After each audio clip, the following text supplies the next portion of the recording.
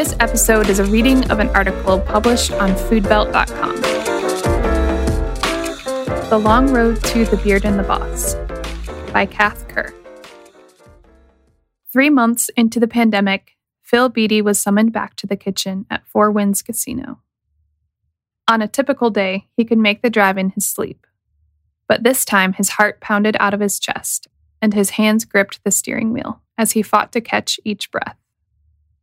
The best 3 months of his life were coming to a sudden end. I started making the drive back and had a panic attack. I had been at home for 3 months with my son. My wife was working from home. My gardening game was on point, and I was playing around with preservation. I even created a wormery. When I got home that day, I told Bridget, I just can't do it. For Phil and Bridget Beatty, owners of The Beard and the Boss, launching their business has been a long road. Phil entered the food industry as a young teenager, working at a fast food chain, and after dropping out of Purdue, moved to South Bend to pursue a career in the kitchen. He spent his early career as a chef at the Summit Club, LaSalle Grill, the Mark Dine & Tap, and Fiddler's Hearth, before leaving the salaried chef world to work as a meat cutter at Jaworski's Market. At the Summit Club, I learned how to start making real food, he remembers. I showed up dressed in my culinary outfit, my checks and my white starched jacket, not really knowing the reality of what the food scene was versus what culinary school teaches you. The picturesque French-style restaurant, that's fake, that's not real, at least not here. Eventually, Phil began looking for an opportunity to leave the Summit Club. One night, he ran into Tom Sheridan, chef of LaSalle Grill, and struck up a conversation with him. He told me, if you beat me at a game of pool, you get the job. I ended up beating him, and when I went in the next day to apply, he didn't remember. Luckily, Andrew Galloway was there and remembered. When Phil and Bridget met, they immediately connected over a shared love of food. We are both huge food nerds, Bridget shared. That was one of the things that drew us together. He always had a chef's schedule, nights, weekends, holidays, 18-hour days. After over a decade of working his way up the ranks in various kitchens, Phil was exhausted and fed up with pouring creative energy into businesses in which he had no ownership. So he left his career as a chef for a job as a meat cutter at Jaworski's Market. It was there that the first iteration of The Beard and the Boss was born. We've talked from the beginning about building a food business together, Bridget shared. We never really knew what it was going to morph into. This first iteration started as a side project, crafting sausages using locally sourced ingredients and selling them at events and festivals around South Bend.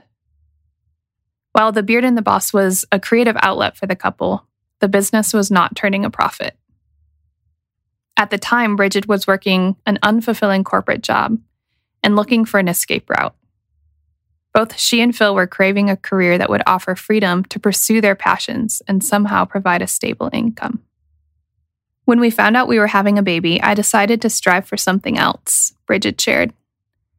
I busted my ass studying for my real estate license, cramming the course and exams into 3 months while in my last trimester of pregnancy. I passed the first time and got my license, all while still working full-time.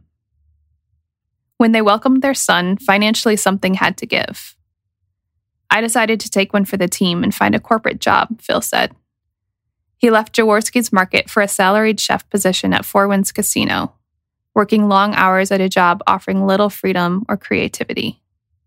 With a new baby at home, this was the perfect recipe for burnout. For both Phil and Bridget, the burnout came, and so did the pandemic.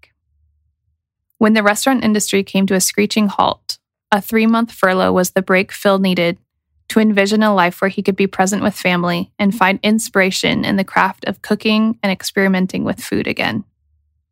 Together, they immediately began working to revive The Beard and the Boss, pivoting the concept to create meal kits delivered to residents of South Bend.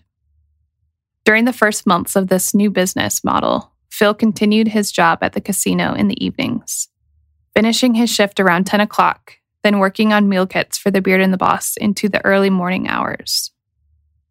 I never had a real sleep schedule. Weekends I was up with the family, but on weekdays I worked until 3 or 4 in the morning. After the shininess of the business success wore off, the reality of always being sleep-deprived and having a small child set in. Eventually, Phil left his corporate job to focus all his efforts on the business. But Bridget continued juggling her full-time job, pursuing a career in real estate, being a full-time mom, and handling a major role in The Beard and the Boss. My role is more than just peripheral. I am the behind the scenes of the business, the not-so-glamorous side of things. Bookkeeper, HR department, payroll person, photographer, collaborator on recipes and menu development. I handle all of our marketing, social media, and writing. As the community began eating out in restaurants again, the meal kits began slowly dropping in sales. With our meal kit delivery business stable but slowing, I eventually took the plunge into full-time real estate, Bridget said. In an effort to bring more consistent business and provide Phil with his own kitchen, the couple began visioning for a brick-and-mortar restaurant. The opportunity to open inside Dainty Made Food Hall presented itself, and they jumped at the idea. The Beard and the Boss opened in the summer of 2022.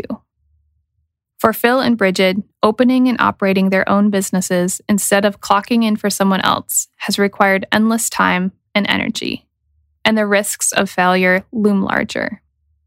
However, on the other side is the opportunity to build the life they want. There's always more work to do, Phil shared.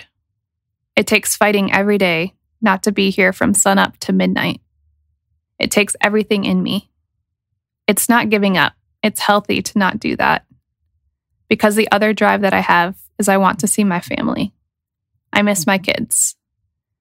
If it wasn't for them, I'd be here 100 hours a week. This is where you'd find me. We're both such self-starters and super driven, Bridget shared. Some may call us workaholics, but it's different when it's your own business. We're trying to grow our passions and grow our businesses. It's all pervasive.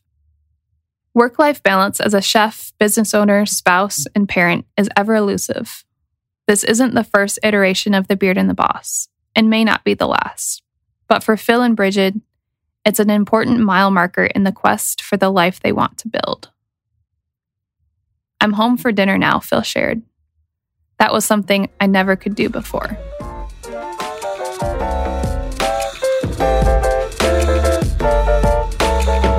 Special thanks to John of Wayfair Reporting Company for his expertise in reporting and producing the podcast. For more stories from South Bend, Indiana's culinary renaissance, visit food-belt.com and sign up for our newsletter.